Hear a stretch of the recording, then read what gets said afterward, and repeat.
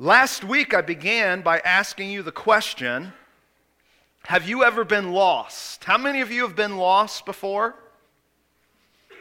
All right. I didn't give this story last time, and I wasn't planning on this morning either, but you know how spur of the moment things go.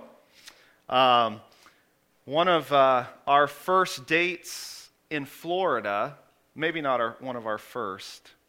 It was well before we were engaged, so it was still in that tentative time. Hurricane was, we came to visit over the weekend. Because we only had one vehicle and had a large family, I didn't do a lot of driving in high school on my own. So I was like, you know what? I'm going to take Rachel to the Florida Mall. Now here, everything's really far away, and you got to travel a long time. In Orlando, everything's not that far away, but it takes just as long to get there because of traffic. So we made it there to the mall. This was before the commonality of the GPS on your phones, and we were there. It was around September, which is hurricane season, and took Rachel to the mall. The whole mall shut down because the hurricane was coming. And I pulled out of the mall, and I was like, left or right? What is that? And, of course, I just went by my gut, which, if you know me, is not a good thing when you talk about directions. The sky got darker, the weather got worse, the traffic got worse, and Rachel's kind of quiet there next to me and keeps asking, we're going the right way, right? Oh, yeah. Well, finally, I realized that we were going the wrong way.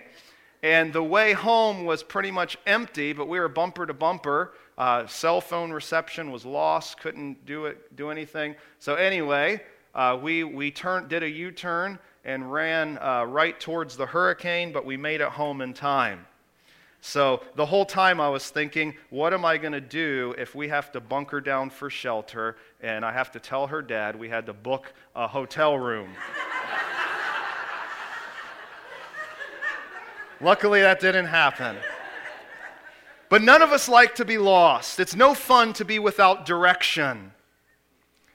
And we see in the book of 1 Peter that Peter, from the very get-go, from his very greeting we saw last week, is providing direction for these scattered Christians. Verse 1 says they are exiles of the dispersion. In other words, they are scattered. In their case, in these 5 provinces of Pontus, Galatia, Cappadocia, Asia, and Bithynia. But they were scattered. They were dispersed. But Peter says, you can take heart. Though you are scattered, you are not lost. You are exactly where God wants you to be. They were exiles. Just as God sent his people in the Old Testament to Babylon, to Assyria, to the surrounding countries, they seemed like they had no hope, but they were exactly where God wanted them to be. They were not lost. Listen, whatever situation you are in right now, you are not lost if you are in Christ. God hasn't become somehow forgetful of you. These Christians, we're going to be reading, and you're going to see more and more, the deeper we get into this book, that they were going through extremely difficult situations because they were spiritual exiles where they lived. But they had hope. Peter seeks to ground his readers in their gospel identity by providing hope, comfort, and direction for them during their time of exile. And the same thing is true for us. You see, we're going to once again see in just verses 3 to 5 this morning that we are called to faithful perseverance and mission in light of our identity as the people of God. Listen, it's not going to be I ought to or I need to that is going to spur your faith, especially in difficulty, but even in good times. It is going to be the fact that your identity is rooted into who you are in Christ as a child of God that will spur you on to faithful perseverance through the thick and the thin, that will spur you on to live missionally as witnesses for Christ, not just with your actions. The Bible says that faith comes by hearing, and hearing by the Word of God. We have to proclaim the gospel to be His witnesses. It is only our identity being sourced in God that will present to us the fuel to live as God's people. And we saw last week from the greeting that Peter comforts his readers, and he comforts us as well, that we may be scattered, but we are not lost because we have a foundation. That foundation is secure. God has given us a sure calling. Why are we exiles spiritually? That this world, in its present form, is not our home. It is the domain of Satan. It is filled with sin. We are exiles because of the fact that we are God's elect. Why are we God's elect? Verse 2 says, because God, in His loving sovereignty, has entered into a covenant, sovereign relationship with us. We were foreknown by God from eternity past. His gaze was upon us, and He elected us to Himself.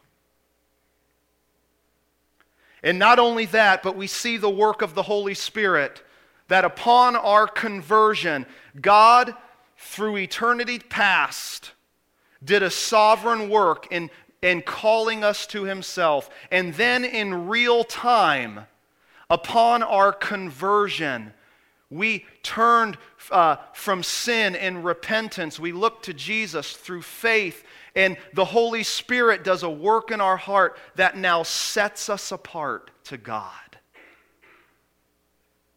And then we see the work of Jesus Christ Himself in verse 2, that it was through His shed blood that our hearts are clean.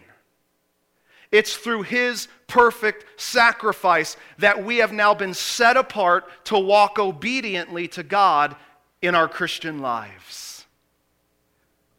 We've been cleansed, we've been set apart, therefore we have been given a sure calling, because this calling is not self-manufactured, it is from God Himself. He is the author, the finisher of our faith. Man, what a confidence. What a foundation. And then we see our sure standing before God because of His work in our lives, that we can have grace and peace be multiplied to us. Not just enough grace and peace to barely get by, but we abound in God's grace, in God's peace. We're going to look this morning, we're going to begin to look this morning at the second reason that we as Christians may be scattered, but we are not lost. It's because not only of our foundation, it is because of our common hope. Every single believer this morning has a common hope. Let's read together verses 3 to 5. It says, "Blessed be the God and Father of our Lord Jesus Christ. According to His great mercy, He has caused us to be born again to a living hope through the resurrection of Jesus Christ from the dead, to an inheritance that is imperishable, undefiled, and unfading, kept in heaven for you, who by God's power are being guarded through faith for a salvation ready to be revealed in the last time. Once again, we see the greatness of God in providing hope for His people. And the context of hope for His people is in the midst of seeming apparent hopelessness. Are you there this morning? Apparent hopelessness, yet a hope that's sourced in God. Let's pray. Lord, as we begin this morning, Father, I pray that you would minister through your declared word. Father, the truths that we are about to look at this morning are not self-made truths. As Peter says in 2 Peter, it's not devised myths that we come up with out of our own mind to try to somehow encourage each other. Lord, this is your truth. This is the gospel. This is what produces hope in people. Lord, without what we are talking about this morning, there is no hope. So, Lord, would you ground our identity this morning in the gospel? Would you ground our identity in your sustaining strength, what you have accomplished on our behalf? And may we then respond and live for you out of that with a purpose, with a mission. In Jesus' name, amen. Specifically,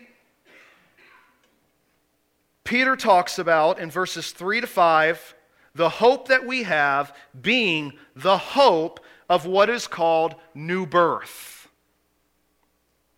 The hope of new birth. Peter starts the content or the body of his letter to these scattered, desperate Christians in difficult situations by giving them a hope that is founded, in other words, in their salvation. That the same God who has made them His own through His foreknowledge, who has in that foreknowledge called His people to be His elect, now in time has also caused them to be born again. All of this is a progression. We're going to see this hope of new birth. It is sourced in none other than God. That's why Peter says in verse 3, "Blessed be the God and Father of our Lord Jesus Christ." This is a hope that is sourced in God. Because God has done wondrous things for His people, things that we could never do for ourselves, it should produce praise in our hearts. Blessed be God. Not only is He God Almighty, but we see the personal element of who this God is. God is not just some God who's distant, who could care less about His creation. He is the God who is the Father, specifically here of our Lord Jesus Christ. Once again, we see the relationship between God the Father and God the Son here. In verse 2, it was between God the Father, God the Son, God the Holy Spirit. Now he highlights this special, unique relationship between God the Father and God the Son. In fact, in chapter 1 and verse 20, we see this unique relationship again. Speaking of Jesus, He was foreknown before the foundation of the world, but was made manifest in the last time for the sake of you. God the Father, He sovereignly, in His wise divine plan, He has the Son become the Lamb who would be sacrificed for us. by his own divine initiative between God the Father and God the Son.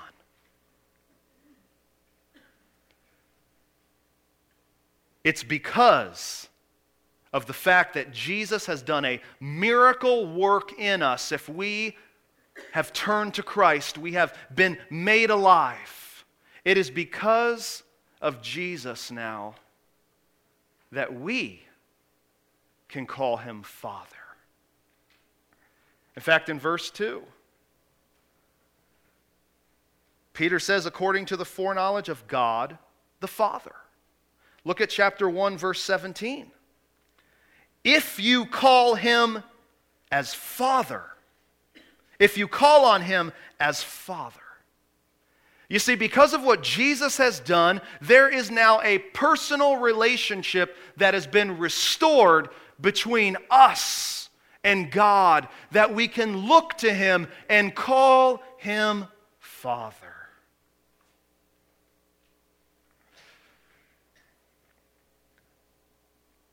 And the reason we can call him Father, look at verse 3. It says, according to his great mercy, he has caused us to be born again.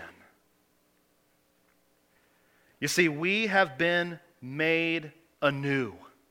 We've been made alive by God. How have we been made alive by God? Through, the text says, through the resurrection of Jesus Christ from the dead. You see, Jesus himself experienced death for us as the perfect Passover lamb. And he didn't just stay dead, but God raised him from the dead so that he could in turn be the life giver of you and me. We have been rebirthed. You remember John 3, where Nicodemus is saying, how in the world can someone be born again when they've already been born? It's the work of God. And we see the same thing here, that our identity is sourced in our Heavenly Father. It's interesting as we talk about these terms, born again, and we see this term resurrection, that just like in chapter 1, verse 2, talking about the saving work that God has done in our hearts, it refers back to Exodus 24. There's another Old Testament passage that speaks into this idea of new birth through resurrection. If you turn in your Bibles, if you will, back to the Old Testament, Ezekiel chapter 37. If you're using a Bible that's provided for you, it's page 724, going backwards in the Old Testament. Interestingly enough, Ezekiel 37, I maybe said Ezekiel 34, we're in 37. Ezekiel 37, guess what the context of Ezekiel 37 is? God's people are in exile.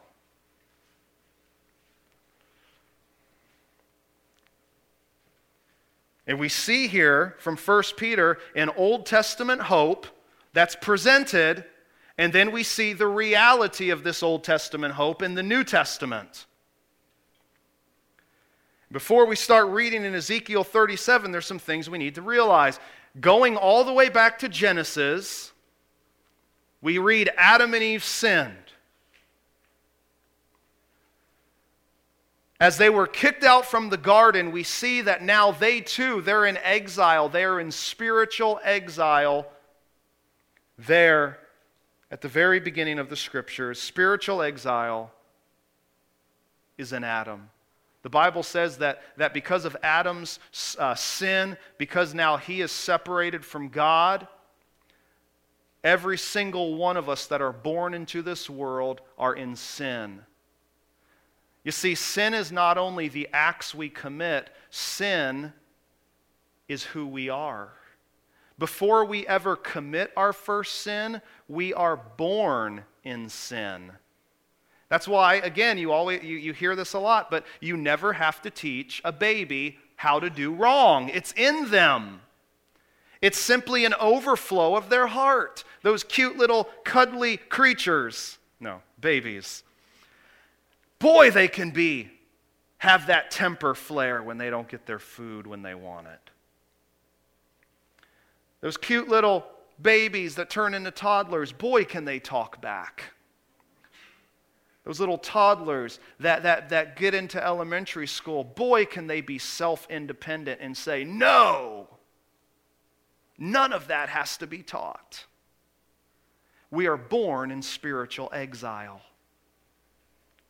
But then we see that because of this spiritual exile that we're in sin, as God brings Israel out of Egypt, we read last week in Exodus 24, they're quick to say, everything that you say, God, we will do. And they're sprinkled with the blood of the sacrifice. And the altar is sprinkled with the blood, symbolizing God's part in this covenant. Man, they get into the promised land. They break God's covenant relationship laws.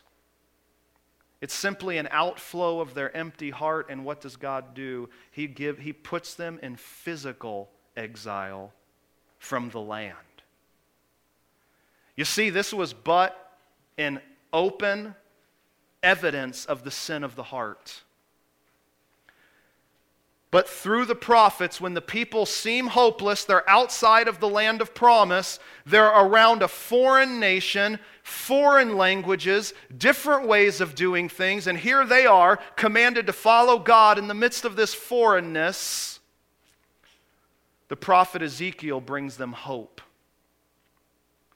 And we see that there will be spiritual and physical restoration one day. Let's just read quickly in Ezekiel 37. Many of you know this passage. It's the valley of dry bones. It says, the hand of the Lord, Ezekiel writes, is upon me, and he brought me out in the spirit of the Lord and set me down in the middle of the valley. It was full of bones, and he led me around among them, and behold, there were very many on the surface of the valley, and behold, they were very dry. What a perfect picture, by the way, of the sinfulness of all of us.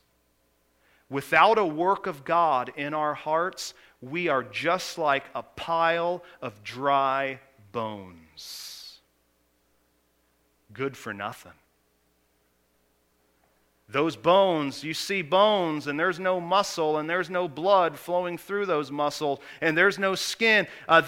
Those bones cannot do anything for themselves. No wonder 1 Peter 1:1-2 is so necessary in our understanding of salvation, that it starts with God, not with us.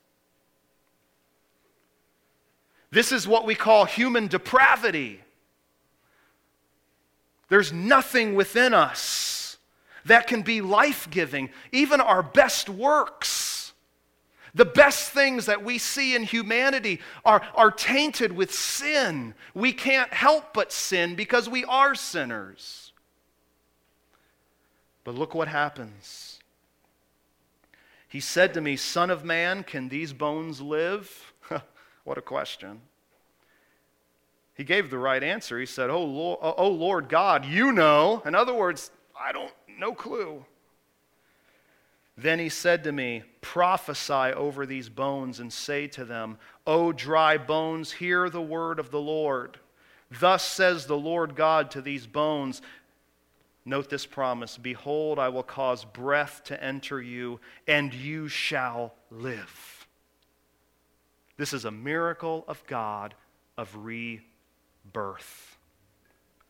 Verse 6, I will lay sinews upon you. I will cause flesh to come upon you and cover you with skin and put breath in you, and you shall live, and you shall know that I am the Lord. This is all God's doing.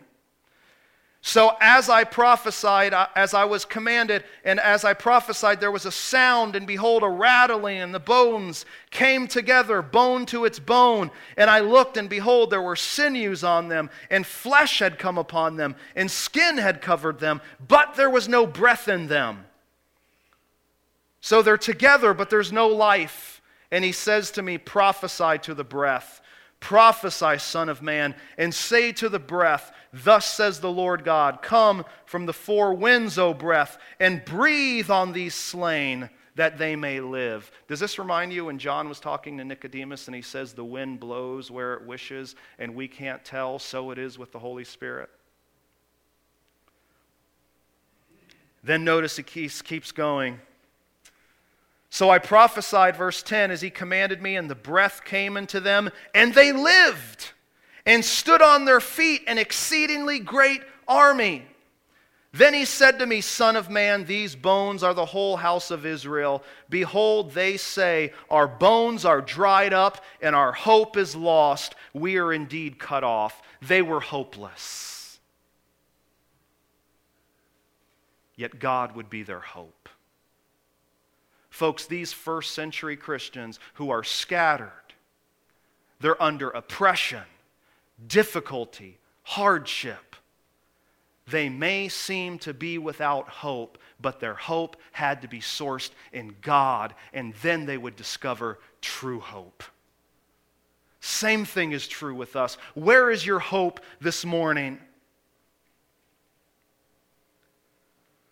Then in verse 12 to 14 of Ezekiel 37, we see the promise of resurrection life.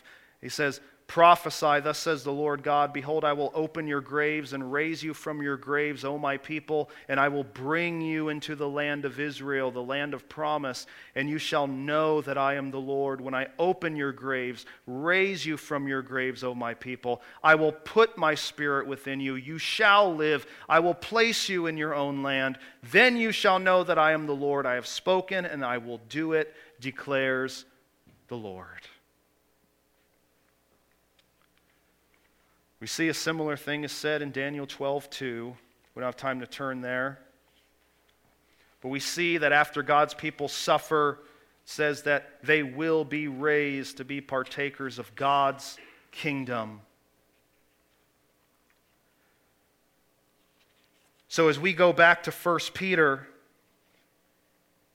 we find that this being born again, being given life, being rebirthed is an Old Testament hope that is realized first through the resurrection of Jesus, and God in His great undeserved mercy causes us to be born again. We are alive spiritually now, and one day we will be, those who are dead and those who are alive will be alive in new bodies, both spiritually and physically. This is the hope of God's people. And Peter is drawing upon this Old Testament truth to say God promised Israel something as they were in exile because of their rebellion. And God is promising you, and He has done these same things. The already not yet. He's done this, and there's more to come. And you are in exile because of your faith, not because of your disobedience. How much more can you expect the hope, as we'll read in 2 weeks, that the prophets prophesied to you? You see, this hope of new birth, it's sourced in God. He's caused us to be born again through the resurrection of Jesus, but this new birth brings us two things that the text tells us. First of all, the new birth brings us a living hope. Notice right there, in between being born again and between through the resurrection of Jesus, it says we have been caused to be born again to a living hope. What does that mean, to a living hope? Well, I think it's a tie-in there with the word resurrection, that there's life. The fact that we've been born again, we've been given life. Just as we have been given life, just as we see Jesus was raised from the dead, from death to life, so the hope that we have is alive. It is to be growing. It is to be an expectant hope. It is not a hope that fades away slowly and just dies out like a campfire. Man, this thing is fueled by an eternal God, and that flame, it cannot go out. That's the kind of hope that we have as Christians. But possessing that hope as an eternal reality and living in that hope in your everyday can sometimes be two completely different things, can't they? Why is that? It's because we get our eyes off of God, off of what He has given us through Jesus Christ. We get our eyes on ourselves, on our problems, on the things that we need to do as our own saviors. We get all of our priorities out of whack. We become neglectful of finding our hope and reminding one another of our hope as we gather together in this assembly. And the cares and concerns of this world cause the greatest hope in the world to just be an afterthought. That happens with me all the time. Does it happen with you? I'm a pastor. The work of the ministry, not only is that my calling as a Christian, but that is also a specific calling that God's given me as a pastor, as an elder. And guess what? Even as my life is devoted in a bit of a unique way as an elder to the church, I'm still forgetful of these things. And the hope experientially starts to fade, even though the truth of the hope, man, that thing's alive and powerful. It's a matter of my recognition of it. I mean, my goodness, if you had $1 million in the bank, but you never went to the bank and to withdraw the money, and you're living as a poor person, how foolish is that? That's what happens when we become neglectful of the hope that we have that is sourced in God. This is an expectant hope. But not only have we been reborn, if we are followers of Jesus, to a living hope, but verse 4 tells us a second thing we've been reborn into. We have been reborn not only to a living hope, but to an inheritance. Did you know that you, as a Christian, have been given a spiritual inheritance? This would have been very meaningful to the first century Christians of Peter's time. It's not like our culture, where, you pull yourself up by your bootstraps, so to speak, if you've ever heard that term before, and, you follow the American dream, you get a job, you make money, and hopefully you go up the work ladder. No, here, in the first century, inheritance was tied to family. It was tied to social structures. And here you have a people who are being ostracized socially because of their faith. No doubt many of them were faced the pressures of family, even rejection from their families, like we see many Christians experience even today in other countries. In Muslim families, man, if you are a child and you make a decision for Christ, or you're living in the home and you make a decision for Christ, you read personal testimonies of believers in these other countries. Generally, the parents have some mercy when they come home and say, I have given my life to Christ. I have turned from my sin. I've confessed Jesus as Lord. I've looked to His sacrifice for me to take away my sin. They're like, okay, maybe they had maybe they ate too much for lunch.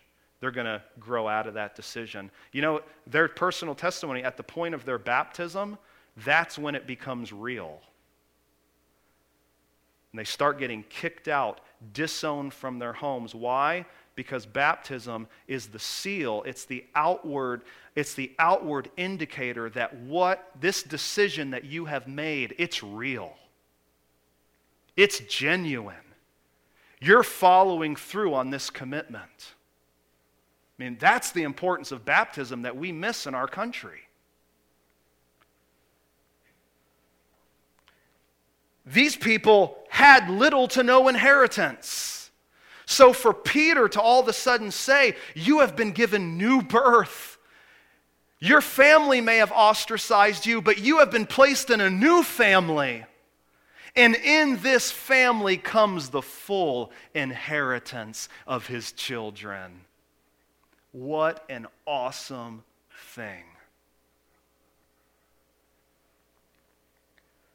Again, Peter, he uses references time and time again that stem from the Old Testament. When he speaks of an inheritance, you recall Genesis chapter 12, where God tells Abraham, leave everything you have to go to a place I will tell you. I will give it to you. In Genesis 15:13, when God makes a covenant with Abraham, he says there is going to come a time that your offspring will be sojourners. That's the exact same word that we see in 1 Peter 2:11. You are exiles and sojourners. You're going to be sojourners in a land that's not your own for 400 years, a period of time. But I am going to bring you to the land that I'm promising you. In Exodus 15, when the children of Israel leave Egypt, the people sing a song of praise to God as they cross the Red Sea. After they cross the Red Sea, and the Egyptian army is destroyed, and the waters of judgment, the Red Sea, as they come back together, they sing a song of praise to God. He says, you will bring them in, speaking of themselves, the people of Israel. You will bring them in and plant them on your own mountain, the place, O Lord, which you have made for your abode, the sanctuary, O Lord, which your hands have established. In other words, you are going to bring us to your dwelling.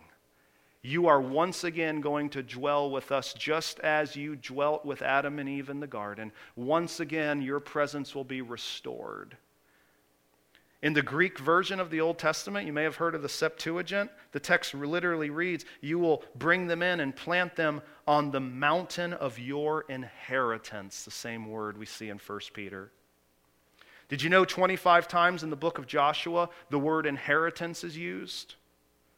God is going to give them their inheritance. They go, they conquer the lands, and then God says, divide now the inheritance. This is what I'm giving you. The New Testament, it presents to us the reality that this inheritance, it doesn't just point to a segment of land in the Middle East. No, it points to, as we read the full revelation of Scripture, the entire world. Romans 4:13 says, for the promise to Abraham and his offspring is that he would be heir of the world. It did not come through the law, but through the righteousness of faith. Colossians chapter 1, you don't need to turn there for time. I just want to read this to you. Look at the spiritual inheritance that God's people enjoy. It says, walk in a manner worthy of the Lord, fully pleasing Him, bearing fruit in every good work and increasing in the knowledge of God.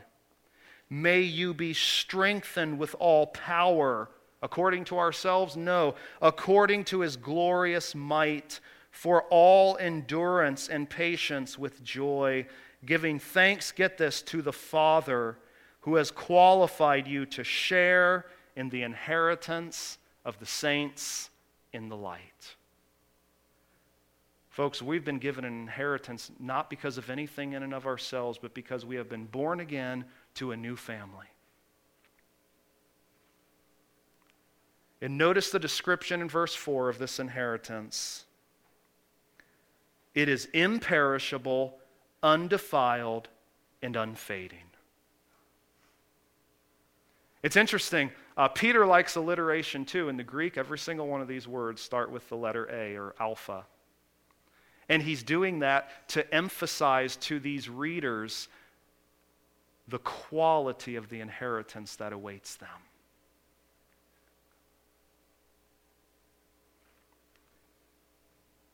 Think about that. Imperishable, undefiled, unfading. Just as their hope will never burn out, their inheritance can never be taken away. In the midst of our preparing to move, you all know this, it's amazing the things you can accumulate. And it's amazing those things you were once so excited about and saved up so much money for, how you don't even remember you have some of those things. And you're taking trips to the dump to simplify many of those things that so preoccupied your mind at the time. And here we are giving so much of our time and our energy and our focus to these things of earth that are the exact opposite of the inheritance that awaits us. Can I ask you this morning, within the past week, how have you been living in light of your inheritance that awaits you? Have you been doing anything that invests in that inheritance? What a miserable life if on our last day, man, we did a lot of good things in this world. And maybe we got a lot of money, maybe we're leaving behind to our children a good inheritance. Maybe we've fed a lot of poor. We've done a lot for society, but what a sad thing if at the end of our life we said, what have I done for that which is eternal? Listen, God has given you in your workplace very temporal things and responsibilities to do. And guess what? God says you do those things to the glory of God. And you do them with all of your might as a work of testimony to who God is, who you're doing it for. But God doesn't call you to be an electrician or to be a carpenter or to be a banker or to be all of... That's not your calling if you're a Christian. You are a Christian witness who happens to, on the side, be a banker, a farmer, a carpenter. You fill in the blank. Is that the way you view your life? You may even say, man, I'm retired, but guess what? I'm a Christian on full duty service for the Lord who happens to be retired from my earthly job. We don't retire as Christians. Is that the way we view our life? What did Jesus say in Matthew 6? He says, do not lay up for yourselves treasures on earth, where moth and rust destroy, where thieves break in and steal, but lay up for yourselves treasures in heaven, where neither moth nor rust destroys, and where thieves do not break in and steal, for where your treasure is, there your heart will be also. Listen, the richest person in the world is oftentimes the Christian that has the least. Because that's just simply less temptation for them to squander their time. Is there anything wrong with having things? No, not at all, when it's in the proper perspective. And we can't just by default say, yeah, I got the proper perspective. No, by default, we should automatically be thinking, my perspective needs to be tweaked and changed. Listen, if we, as a church is composed of its people, right? Its members. If we as a church are going to be a church that is doing anything of eternal value for the Lord, we must be a people as individuals who are each investing in that inheritance that never fades away, or else we will be worthless. Yeah, we'll do lots of good temporal things here. I mean, the face painting can look really nice, but guess what? If the parents like me, it gets washed off before bed. Or if we're tired that night, 3 nights later. We are in this for eternity. Eternity is at stake, not today. But the only way that we as a church can be geared towards eternity is if we as individuals are geared towards eternity.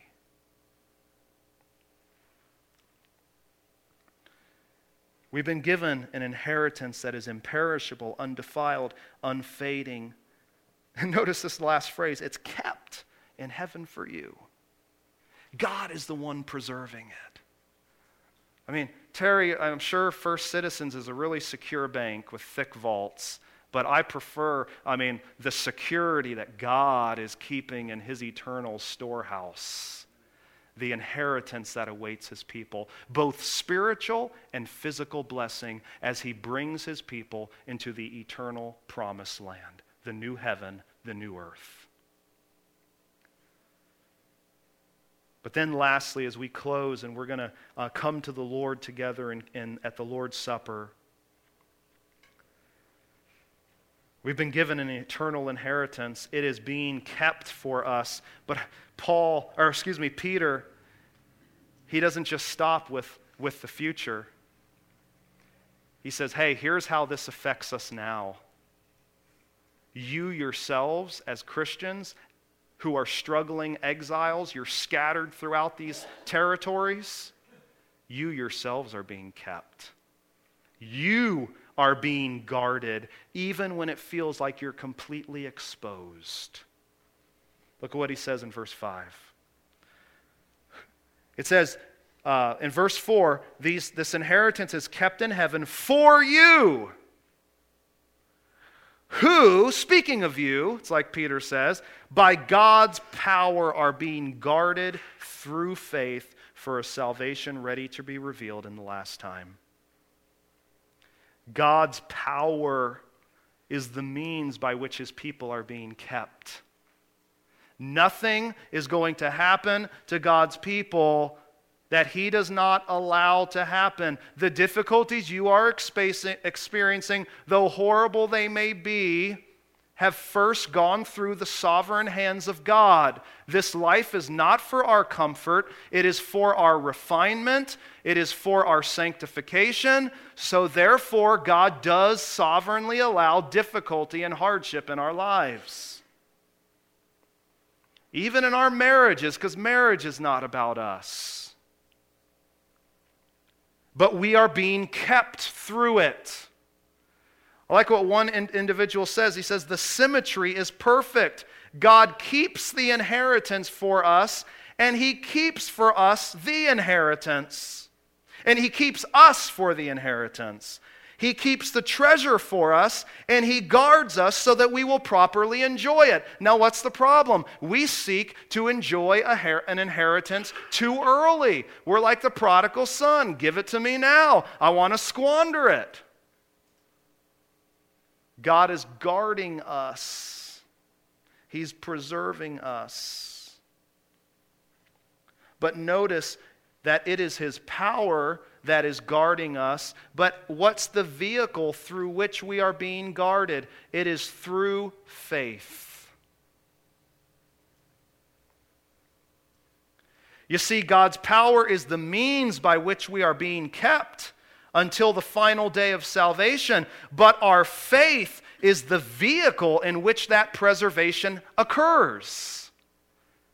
So we are called upon every day of our lives to actively place our faith in what God has done for us. Every day. Every day we are called to place our confidence not in our circumstances, not in ourselves, not in whatever else earthly thing we can imagine, but we are every day placing our faith in the one who is worthy of that faith, God through Christ. You see, the Christian life is one of perseverance, that it is God that is working in us, but we are actively exercising our faith. The very truths that we believed upon salvation, we have not deviated from. We are acting upon those truths by trusting Him daily for His sustaining grace. Is that true of your life? Here's the hard part, and we're going to get to this throughout the book. The faith, as one commentator, Karen Job, says, the faith that alienates them from their society is the same faith that provides the resources by which they may endure the alienation. Isn't that ironic? The very faith that has caused this being outcast in society is the very faith that will give them the endurance to continue in the midst of that ostracism. Folks, is your life characterized by faith? As the end of verse 5 says, one day, that salvation, it is now ready, but it is going to be revealed in the last time or on the last day. We are currently living in the last days, plural, but one day the last day, singular, will come when Jesus comes again and our salvation will be made complete. Our inheritance will be fully ours to share with Christ. How are you living in anticipation of that day? Let's pray.